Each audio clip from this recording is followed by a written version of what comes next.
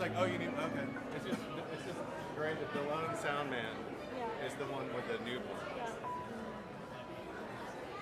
I need to make an acknowledgement real quick when this mic gets on. Hey everybody, good morning.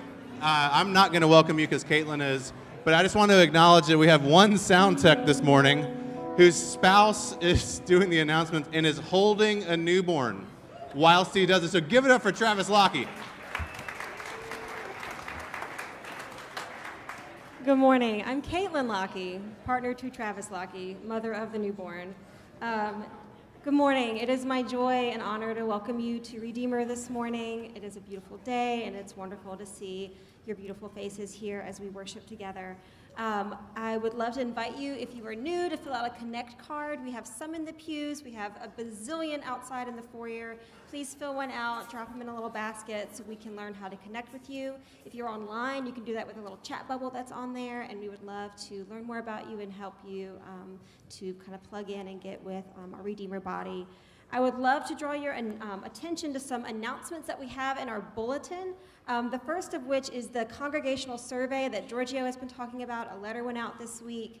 You have a QR code there that you can scan. There's also a texting code on there that you can do to really just help feed into the vision and future of where our church is going and to give us your feedback.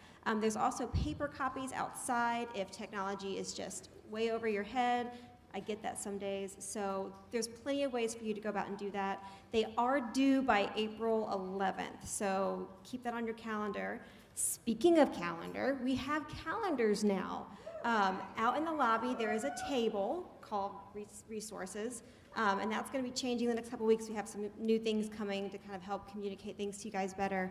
But there's a calendar on there of the whole month of April, things coming. And then on the back, some things coming later on in May for you to just kind of have on your radar. So check that out. If you have questions, just email me, and we'll try and help get you sorted where you need to go. The other big thing coming up in April is our Holy Week, which is going to be starting on April 10th with Palm Sunday. Our children's ministry, they're hosting this beautiful live nativity experience with donkeys and sheep. Children are, of course, welcome, but adults, you got to come too because we have live animals, and you have to see us try and figure out how to do that. But it's going to be on Palm Sunday, next Sunday. Then we have our Maundy Thursday service here at 6. Then we're partnering with Hope Pres for a Good Friday service. And then we'll have our egg hunt and our regular Easter service here. So all those dates are in your bulletin. So please look through. And there's a bunch of other things, other service opportunities and things that we're hosting. Keep that in mind. And I'm going to invite Jen Sanders to come up and help lead us and walk us through worship.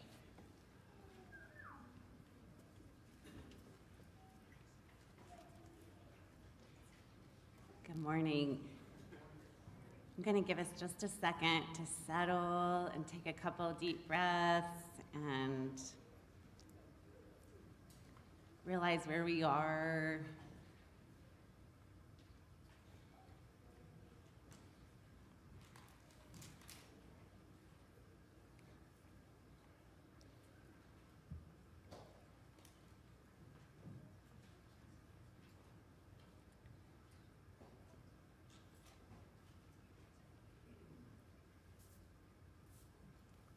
I have some friends, some of you, actually some of the kids in here who can make really beautiful things.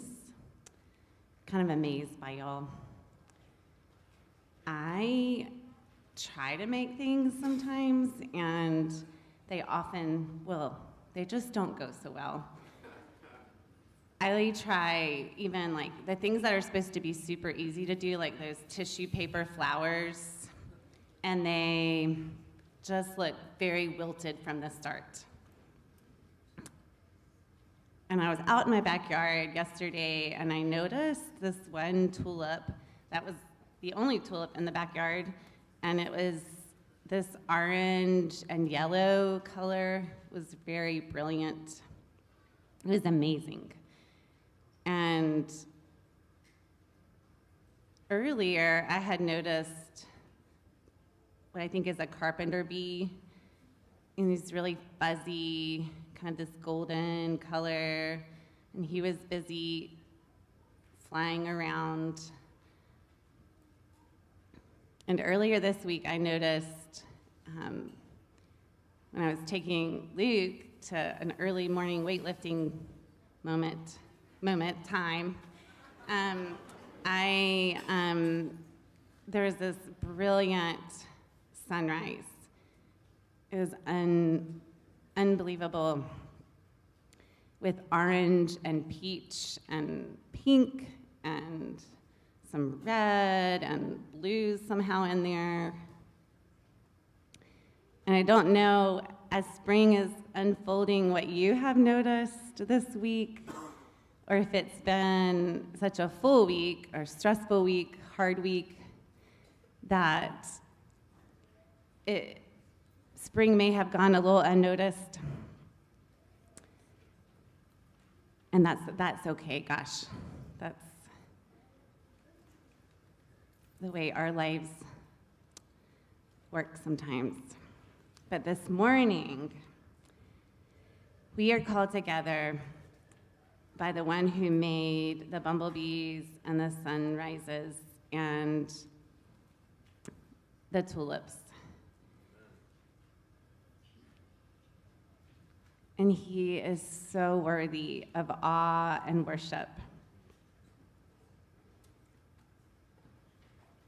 So join me, if you can, in standing and responding in the bold words to this call to worship.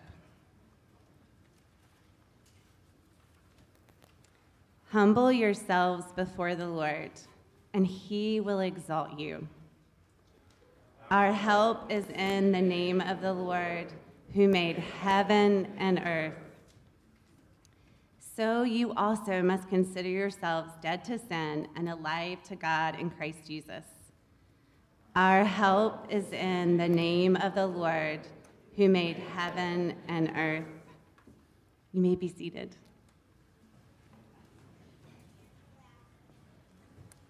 Join me in this prayer silently.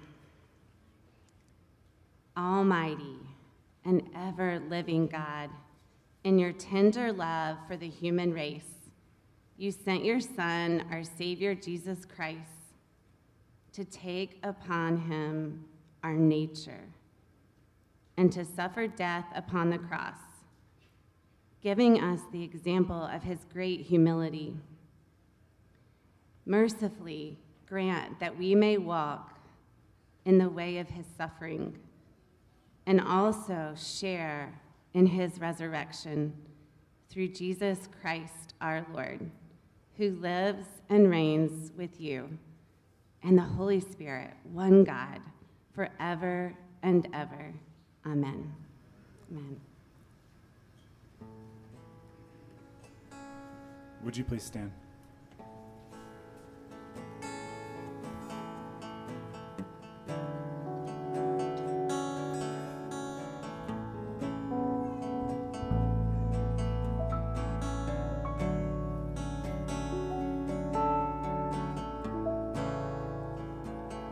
God is my shepherd, I won't be wanting, I won't be wanting.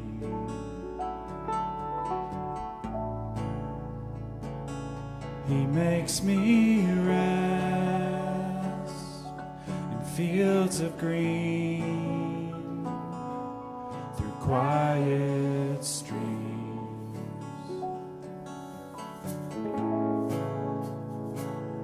Even though I walk through the valley of death and dying,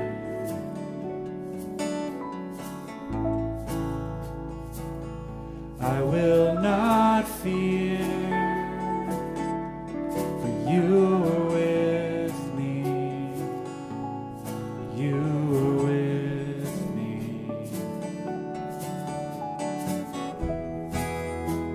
Your shepherd's staff comforts me, you are my feast in the presence of enemies. Surely goodness will follow me, follow me in the house of God forever.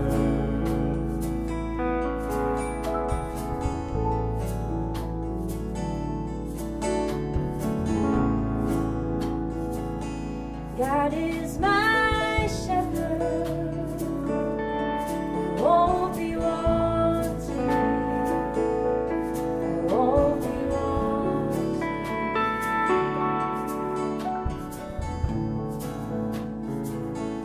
It makes me rest. Fields of green, with quiet stream.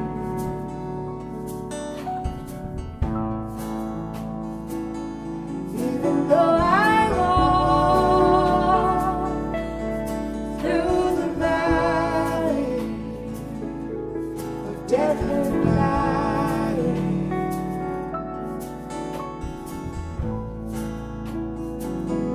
I will not fear, 'cause you are with me. You are with me.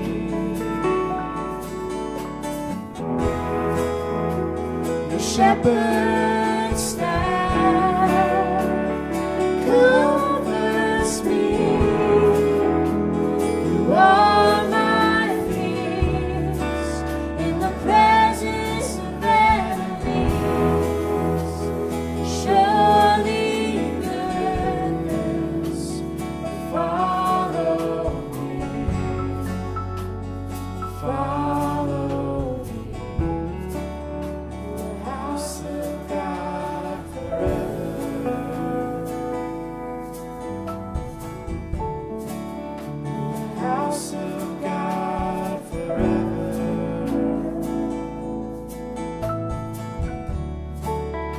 The house of God forever.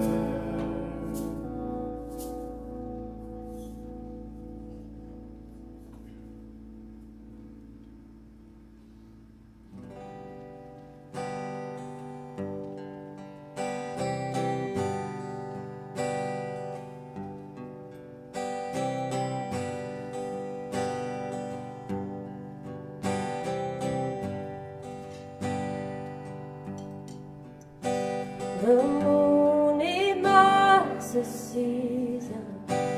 The sun knows when to go down. The ocean holds its creatures. The river knows its bounds. The birds, the trees, the cattle, and all things great and small, we find our place in creation. Your hand sustains us all. All your works are good. All your works are good.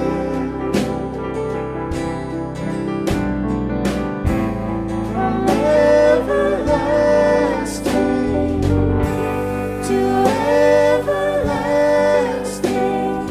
all your works are good. He makes the clouds his chariot. He wraps himself in light. He stretches out the heavens like a tent across the skies.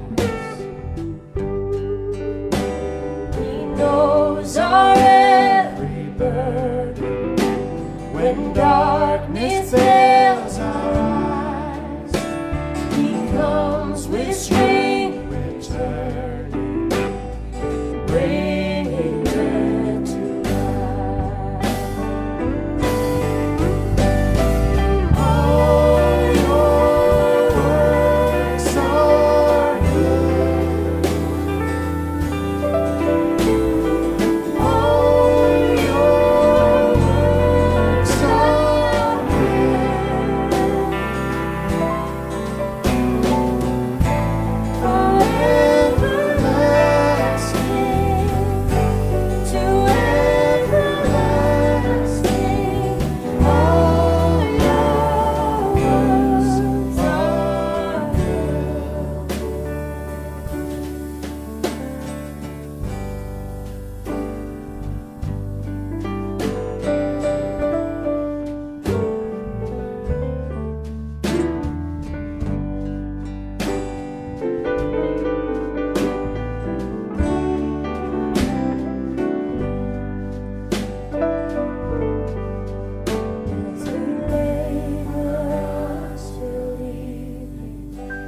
There's a message on the wind.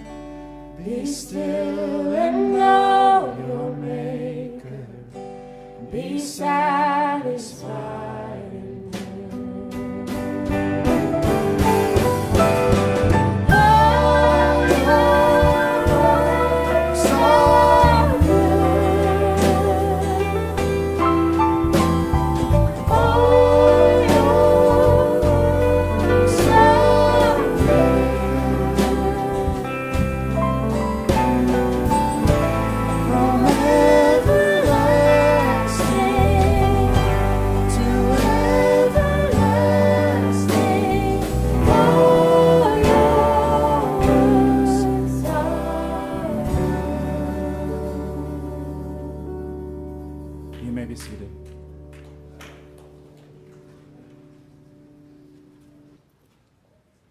Thank you, guys.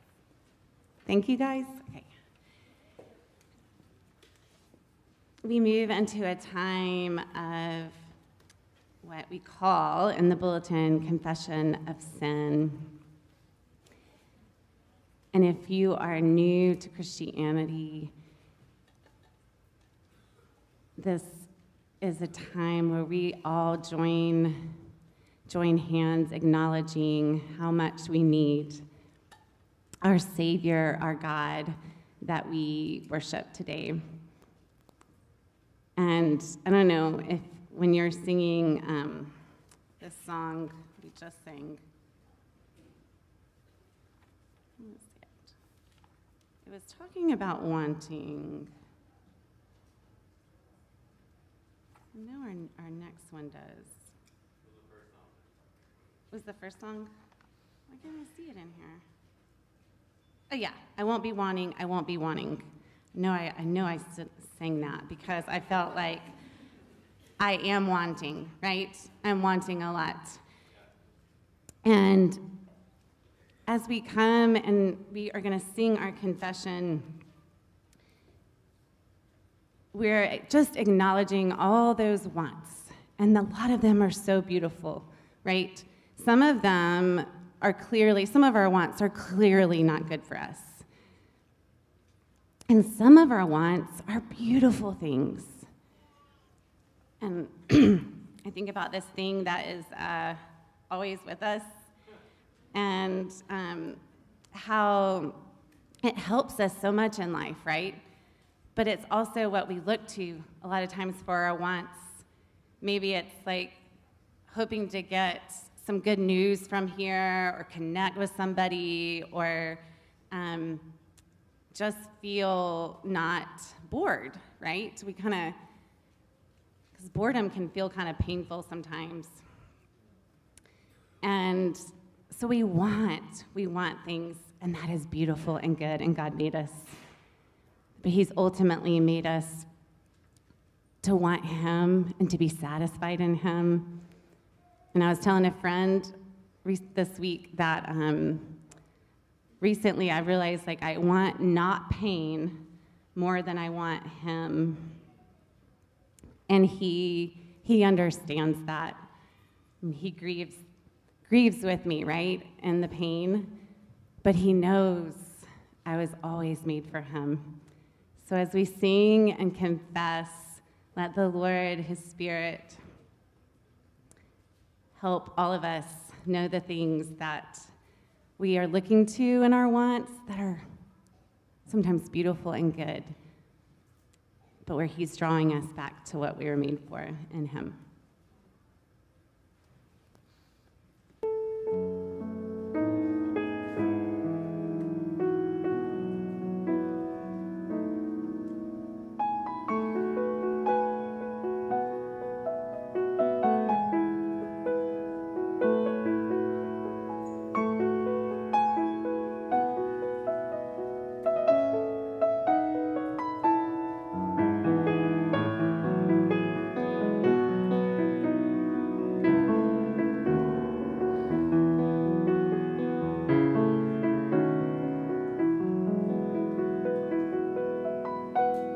Found the love of my own comfort. Found the fear of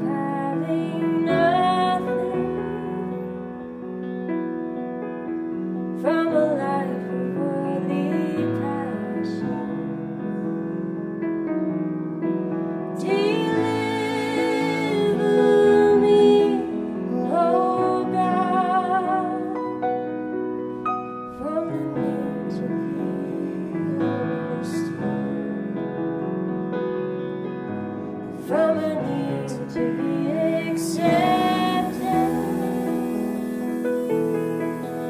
from the fear of being alone. Deliver me, oh God. Deliver me, oh God, and I shall not want. No, I shall not want. When I taste your goodness, shall not want. When I taste your goodness, shall not want.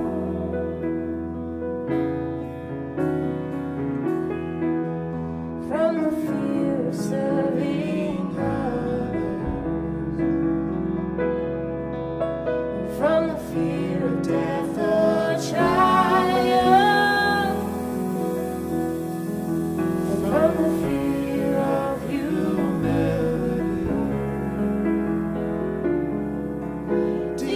Deliver me, oh God. Deliver me, oh God, and I shall not want. No, I shall not want. When I taste your goodness, I shall not want. No, I shall not want. No, I shall not want. When I taste your goodness, I shall not want. When I taste your goodness, I shall not want. Shall not want. Shall not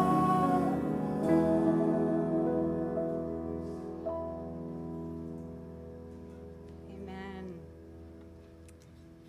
Please stand with me for the good news of this God who draws us to himself, who makes a way that even in all our sordid, straying wants, he gathers us together in his love. And you were dead in the trespasses and sins in which you once walked, following the course of this world, following the prince of the power of the air, the spirit that is now at work in the sons of disobedience, among whom we all once lived in the passions of our flesh, carrying out the desires of the body and the mind, and were by nature children of wrath, like the rest of mankind. Join me. But God, being rich in mercy, because of the great love with which he loved us, even when we were dead in our trespasses, made us alive together with Christ. By grace you have been saved, and raised us up with him, and seated us with him in the heavenly places in Christ Jesus, so that in the coming ages he might show the immeasurable riches of his grace and kindness toward us in Christ Jesus. For by grace you have been saved through faith, and this is not your own doing. It is the gift of God, not a result of works, so that no one can boast. For we are his workmanship, created in Christ Jesus for good works, which God prepared beforehand that we should walk in them. Will you walk with this life, in this life with Jesus, the shepherd of your souls? We will follow wherever our good shepherd leads us. Thank you. We're going to sing the Lord's Prayer. As we do, think of the things you would want to lay before him. We have a good friend, elder here, Daniel Vandergriff, that was in the ED last night, and we are lifting him up. He had an injury, tibia ankle fracture that was pretty tough. So we lift him up to the Lord for his comfort and healing, and as we sing, there's other things that come to mind.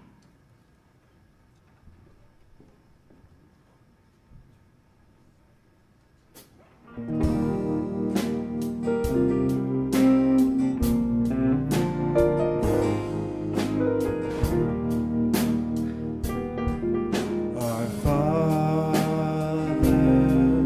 who art in heaven, hallowed be thy name. Thy kingdom come, thy will be done, on earth as it is in heaven. Give us this day our daily bread, and forgive our sins as we forgive those who have sinned against us. And lead us not into temptation, deliver us from evil. For thine is the kingdom and the power and the glory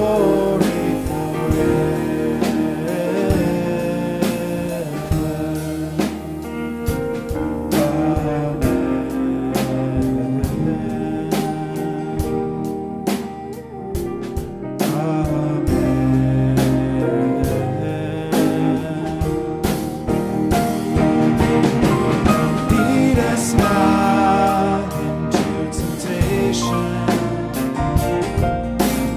deliver us from evil. For thine is the kingdom and the power and the glory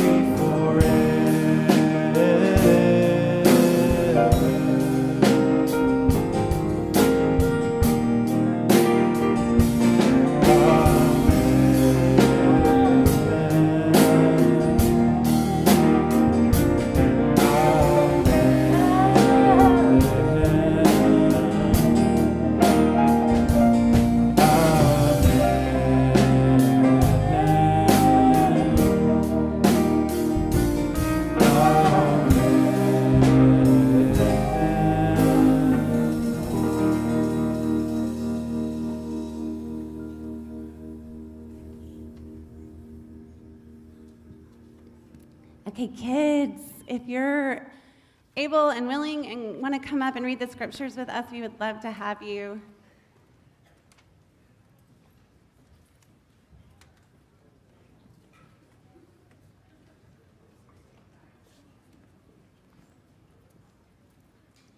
We love y'all so much.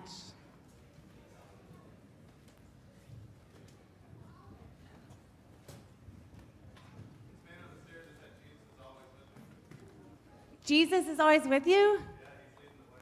Yes. Yes. That is so true. And peppermint patties help to remember that, to remember Jesus is always with us. Come on down. So glad you're here. Okay, guys, we are still in this book of Acts, and we have been learning about this early church that was thousands of years ago, right? And this man, Saul, who is like the biggest bully ever to folks like us who are believing in Jesus, okay? So we're going to hear a little more about the most amazing thing that happens to this crazy, awful bully, Saul. But you're going to hear about it in worship training, but I'm going to start you off.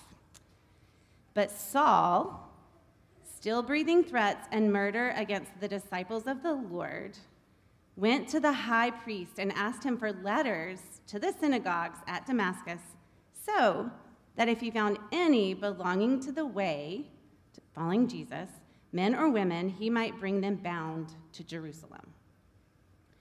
Now, as he went on his way, he approached Damascus, and suddenly a light from heaven shone around him. And falling to the ground, he heard a voice saying to him, "Saul, Saul, why are you persecuting me?" And he said, "Who are you, Lord?" And he said, "I am Jesus, whom you are persecuting. But rise and enter the city, and you will be told what to do." The men who were traveling with him stood speechless, hearing the voice, but seeing no one. Saul rose from the ground, and although his eyes were opened, he saw nothing. So they led him by the hand and brought him into Damascus. Okay, we're going to stop there, and you'll learn more in worship training. And Pastor Giorgio will come up and help us in here. Okay, if you're kindergarten through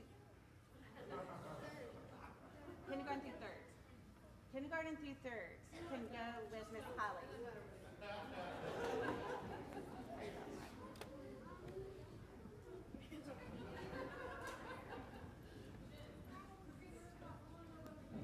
Oh, okay, wait. The beard is about Palm Sunday's gathering at 10 o'clock next week. That was a teaser. And guess what? There'll also be a donkey and sheep, goats, some maybe baby lambs. Which really, so you dress up like, well, you know, this is not, what? It looks good, doesn't it? It would probably take me 4.5 years to do this. So this is for the kids, which I mean is for you. Because any way a kid learns, an adult learns better. Because truly, why are you laughing? Seems like a completely appropriate. At first I had it up here and I didn't know what I was doing because I don't have any facial hair ever. So anyway, so next week, y'all, it's going to be awesome. There are going to be like these 5 stages of Holy Week. And I won't be playing Jesus. But whenever you dress up like a Bible character, it doesn't matter because you can just pick any Bible character because you look the same either way. And so I'll be playing the narrator on the cross section of it, of the kind of Holy Week experience. So please come out around 10, walk through what the children's ministry has prepared for both young people and adults. And now I will not continue like that, but could make a really good tissue. By the way, my dog is exactly this color, just in case you were wondering. So I want to start the sermon today on Acts 9, which you have the bulk of it, probably 3/4 of it in your bulletin, and I will be going through some of that, even the stuff that wasn't read earlier. And there are actually 3 more stories in Acts 9 about Peter doing all sorts of miraculous things. But right before that transition into when Peter's doing all these miraculous things, I think that actually the whole point of what we're going to go through today was told to us. It is everything that we'll talk about today ends like this. So the church throughout all Judea and Galilee and Samaria had peace and was being built up and walking in the fear of the Lord and in the comfort of the Holy Spirit, it multiplied. Everything that I'm about to talk about is simply the original church growth strategy plan. Not Saul's or Paul's or the disciples, but the Spirit of the living God. I'll get back to that after we work through the story, but I want to kind of retell the story. But I want you to watch out, not for the main character, which we see as Saul and his incredible road to Damascus experience, but to all the other characters as well. They're important. So in verse 1 and 2 of the story, Saul, give you a little background, was a Hellenistic Jewish leader, a Pharisee. And a Pharisee was a part of a populist advocacy group. They weren't actually in charge, but they had a lot of pressure that they could apply to the temple leadership. So no official authority at the temple. Saul hated this revolutionary movement that was happening in these chapters we've gone through so far. And they called it the way of Jesus. He thought that they were poisonous, radical heretics, especially when they called a crucified criminal the Son of the living God. They went around talking nonsense about Jesus being the long-awaited Messiah, and he wasn't going to have any of that. Saul must have thought that the officials weren't doing the work they needed to be doing to quash this rebellion. So he gets a warrant for their arrest from the high priest. That is not an ordinary act. Then he goes after this group of heretics with a squad of bounty hunters. But he didn't even need to get paid. He was doing it for the glory of God. Verse 3 through 9 has Saul head to Damascus. Think about this. He was likely part of the ancient Pharisee tradition of prayer. He was probably on his horse, praying for strength and courage and a bountiful harvest of these troublemakers. Saul loved the law and the prophets. He was trained in them. And for God's glory to shine forth, he was likely praying that to keep the purity of Yahweh's ways, that he'd get rid of the way. Imagine his eyes closed in prayer, or maybe wide open, right? Wide-eyed with the dreams of victory before him. Filled with the zeal for God. And then light. Midday, blinding light shone all around. The other men fell speechless. They couldn't see. They could see, but they couldn't hear, or they could hear something, but they couldn't see what it was. And they didn't know what to do with themselves. All the hunting party could hear was, Saul, Saul, why do you persecute me? And Paul, rightly, asks, who's asking? And Jesus answers, it's me, Jesus, the one that all these people have been talking about.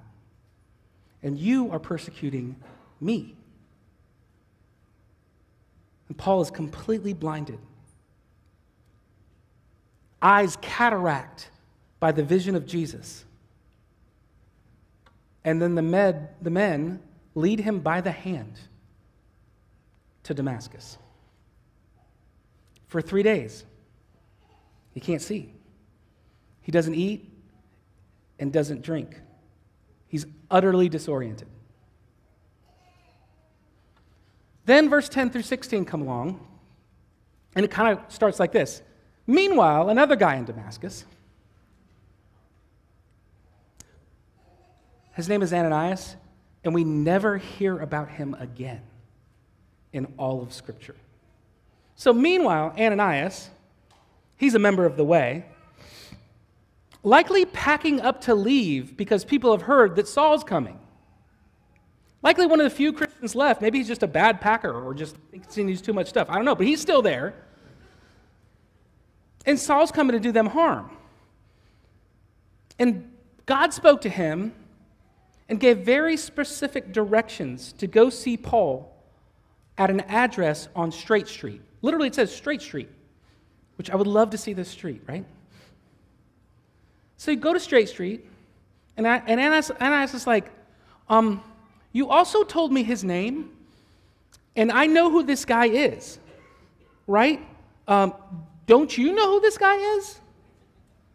And God responds like this, go, for he is a chosen instrument of mine to carry my name before the Gentiles and kings and children of Israel. For I will show him how much he must suffer for the sake of my name. Please lean into this statement. God didn't say, I will show you the glories of what he will do. I will show you his purpose-driven life of self-fulfillment, of following the way, which are true. Nope, he said, I will show him how much he must suffer for my name. This is not a popular church growth technique, but it's the one that God employs to Saul, for Ananias, and to us. Come and die in me. Come and die for me, and I will raise you up. Ananias works through his fears, and in verse 17 through 19, it describes what happens. He puts Straight Street address in his iPhone, and he heads out to a very uncomfortable meeting. And this is what he says. Brother Saul, are you kidding me? Brother Saul. Who is this Ananias, and why don't we get to hear more about him? What faith and trust in the Spirit he must have. What a sanctified imagination. He trusted the powerful magic of God to change someone, to convert them, and to renew them from an enemy to an ally. What is that?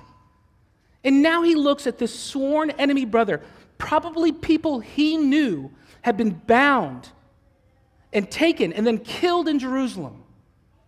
And he says, Brother Saul, oh, my brother, may we, Redeemer, have this kind of hope and expectation in the power of the living Christ.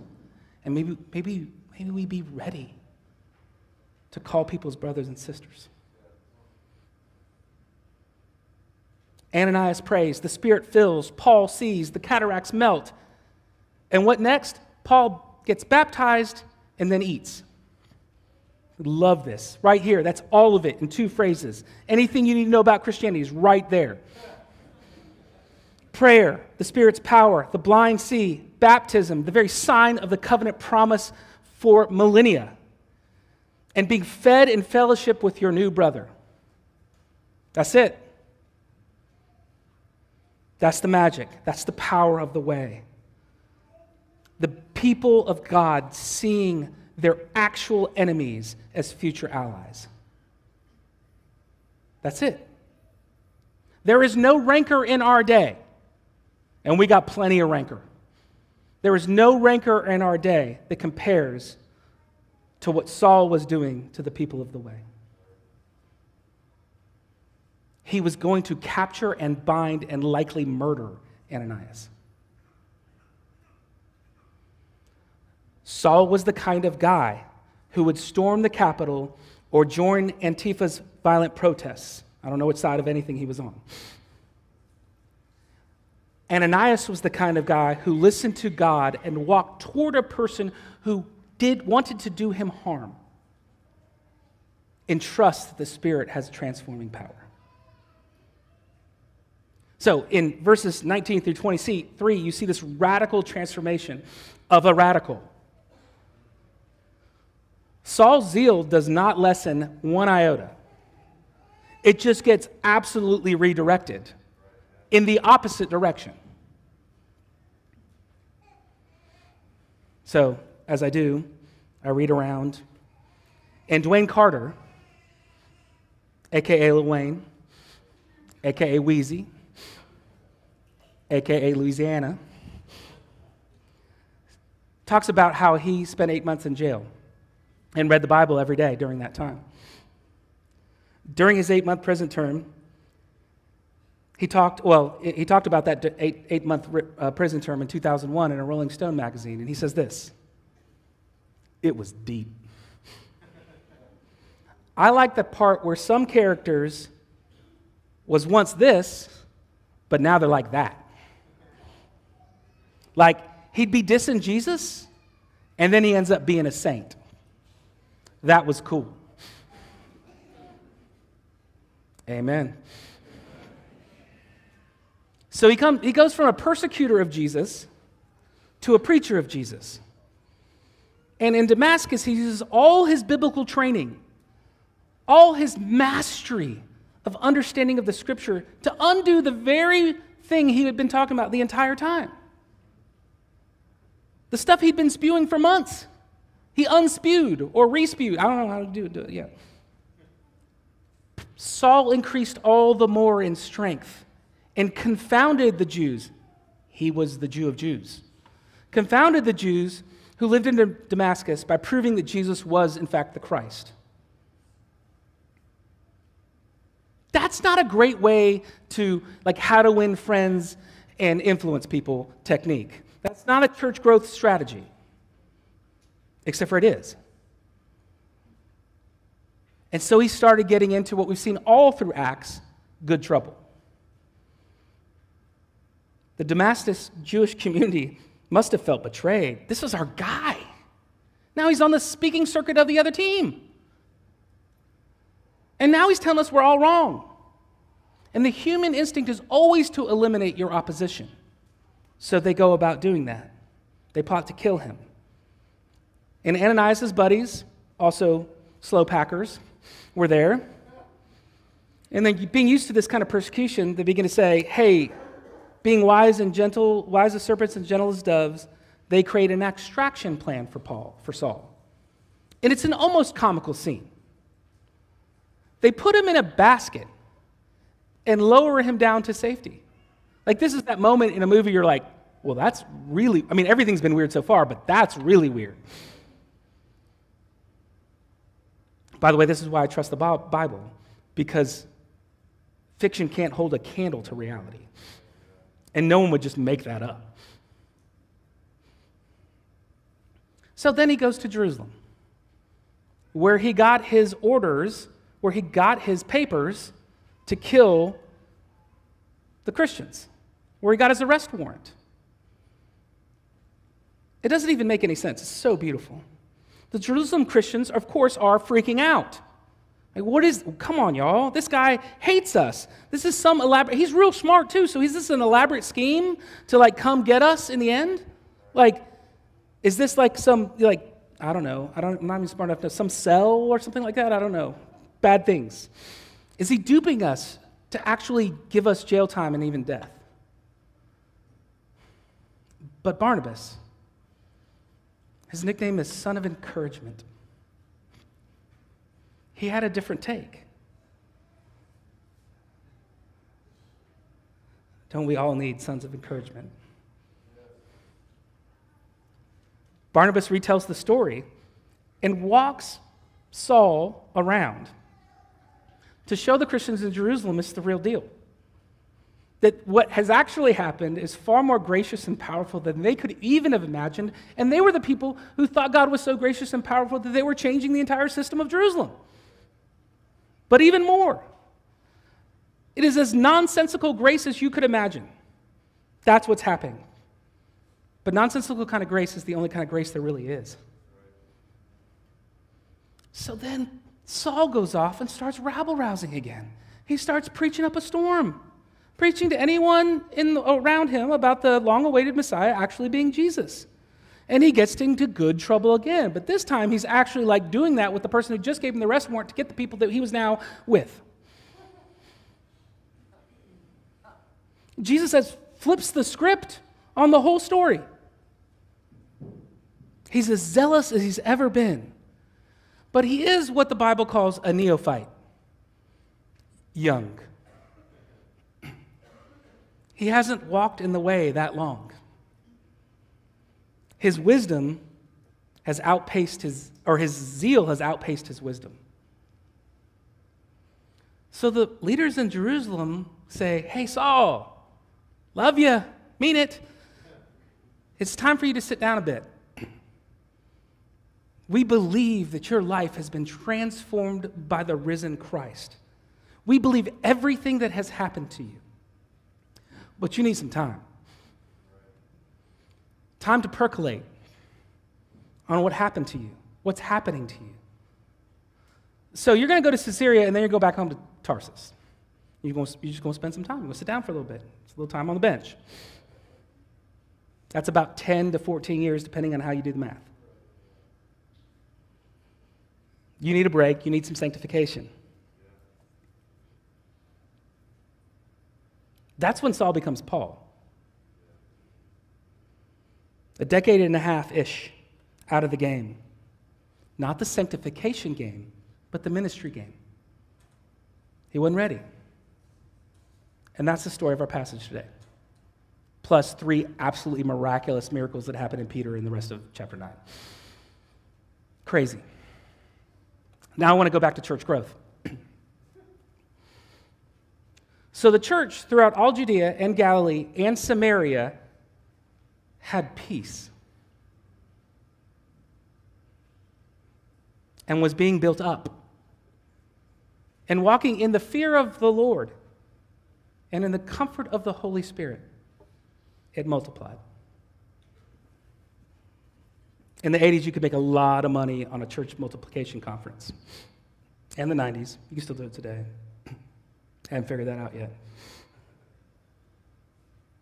What I'm going to do now is actually try to help you see what I see in this text. Because you could listen to 1,000 podcasts on church growth, 1,000 more books, and 10,000 more reviews of those books. And trying to describe the way in which the kingdom expands. And by the way, it's worth it. Go for it. There's a lot of good stuff in all of that. But here are my almost 50-year-old reflections on it. We tend to focus on Saul and his boldness. And that's a worthy endeavor. But to focus on that alone is to miss the Spirit's church growth plan that he's been doing.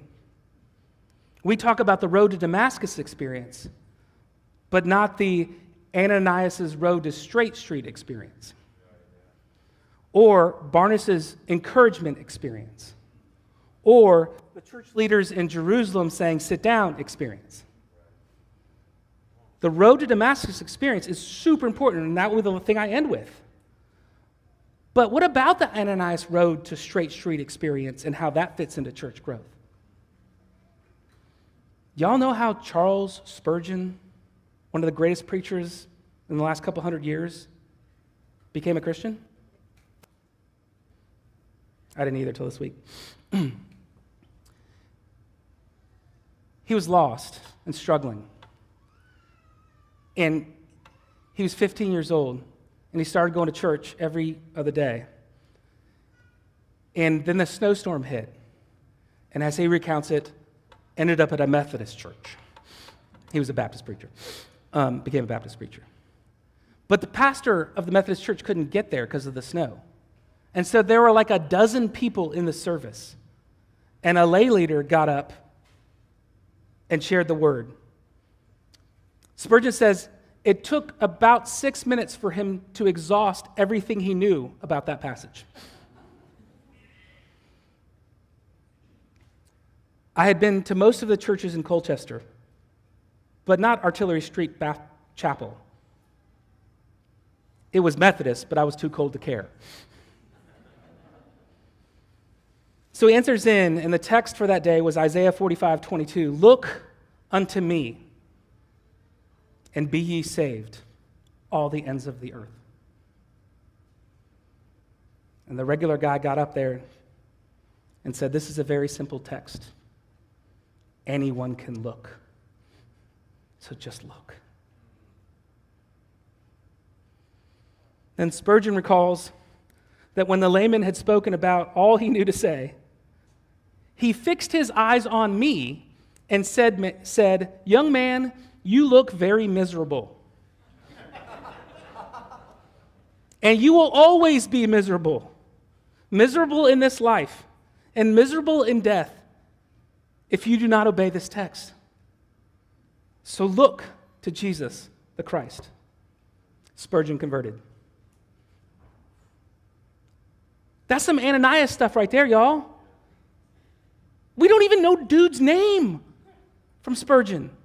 And we only know Ananias' name, but we don't know anything else about him because, well, basically Luke was a good researcher and figured out his name. This is a layman standing in on a snowy day because the clergy couldn't show up and just working out his sanctified instincts. I hate going to church conferences that say, you, senior pastor, can only lead your people as far as you have gone. Mostly because it's true, and it's hard. But it's also not true. It's ridiculous. You have the Spirit of the living God in you. And you are Ananias's, and I'm an Ananias. And we don't know where the Pauls are. And it's the simple connection to the Spirit that actually grows the kingdom of God. Each of you are Ananiases that have the power to change the world with a simple obedience to the Spirit's leading. Not because you know you're changing the world, but probably precisely because you know you're not. Because Jesus is changing the world in his church growth plan. The church doesn't run off a senior pastor's spirituality. The senior pastor contributes to the spirituality of the church. But we run off all of it together. It runs off the mercy and power of the Spirit of God to transform us into new obedience, into love of neighbor. And that Spirit is as much as you. If you ask my family, sometimes more in you than in me. But what about the Barnabas Road to Saul's experience? So this year, not too long ago, I got back from my Schlupfwinkel, which all of you mispronounce. That's okay, I still love you. But it's my 12 guys I meet with every year. And I don't know if you've noticed this, but for a lot of people, these last 2 years have been tough. And so what we usually do is have an absolutely, we specialize in invasive care, where we ask all sorts of really hard questions. But this week, everyone's so dadgum exhausted, so barely holding on, that the bishop, we have a bishop every year, changes, the bishop declared that after you get your time to talk, you get to tell people the kinds of questions you can ask. And of the 12 people, 9 of them said, I just want to be encouraged. I don't need any invasive care. Spirit's doing that just fine in my life right now. I just need to be encouraged. Yo, we have no idea what just saying, you're doing it, man. You got it, girl, does in our world. It's a church growth tactic. It ain't sexy, but it is right. I had another meeting with someone today that I made a little slide comment on. And she looked at me and said, short accounts, that one hurt. I just need to be encouraged. And I said, I am absolutely sorry. I'm sorry. You're right. But what about the church leaders' road to Paul's need to experience more grace experience? How awesome is that? Sometimes we just got to sit down. That's a black church term, by the way, for when ministers' gifts and passions outpace their character. It's just time to sit down for a little bit. Just so wonderful. It's a great term. And I feel like I live on this way too much. We live in a Christian celebrity culture world that mirrors our own broken culture of celebrity. It's like we are addicted to the beautiful or the powerful or the influential people. And I get it. Heck, I want to be it sometimes. But zeal isn't wisdom. We have plenty of zeal in our world and very little wisdom. Very little character to actually make that zeal operational. Well, in my day, it was Deion Sanders when he converted. He was on the circuit. Y'all like, Deion Sanders? Wait, what's that guy? Wait a second. What? Thanks, old people. Appreciate you. But it could be Chip and good Joanna Gaines, or it could be Tim Tebow. But it's like we need them to legitimize the faith of the resurrected Jesus. It's ridiculous. But it's where we swim, right? I'm not knocking them. They're Brother Tim, Brother Dion, Brother Chip and Sister Joanna. Like, they're awesome. You know when Dion was now most effective? It wasn't on the kind of, what do you call it, Christian Industrial Complex tour. It's when he became a coach. And he's doing amazing work as a coach. Coaching young black men and influencing them in ways that will change eternity. That's what happened to Saul. The leaders on this road to let's sanctify Saul to Paul movement weren't going, how do we work a market share? They're like, this is my beloved brother Saul who needs to grow so that zeal will make sense. And then he writes half the New Testament. I don't believe in the myth that says we need Christians to lead our whatever. I believe in the truth that we need holy, sanctified, and sacrificial Christians to serve the world. And now we got to go to Saul's Damascus Road experience, because that's real too. It's just as important to church growth. An encounter with the living Christ. Saul does, or what happens to Saul is what we call conversion. We need it. We need it once and for all, but we still need the vision of the living Christ day to day. Church growth is about the power of Jesus to transform us by seeing him and his grace and his power and his mercy. Not just as people who were opposed to the way, but people along the way as well. We're still being converted and have plenty of places in our lives that are unconverted, if you will. It's about Jesus, his miraculous power to stop us in our tracks and give us sight of himself. So I'm going to end with Paul's retelling of what happened to him, which is Acts 26, and it'll be a little long, and I've gone a little long because I had 4 weeks off and I'm getting back in the game. He's sitting there in front of King Agrippa. Not the highest, but of the highest courts in the land. After he's had this 10 years off, he's jumping back into the world, he's been preaching, he's getting himself in all sorts of good trouble. Spent 30% of his time in jail, right? And he says this, I consider myself fortunate that I am before you, King Agrippa. I'm going to make my defense today against all the accusations of the Jews, especially because you are familiar with all the customs and controversies of the Jews. Therefore, I beg you to listen to me patiently.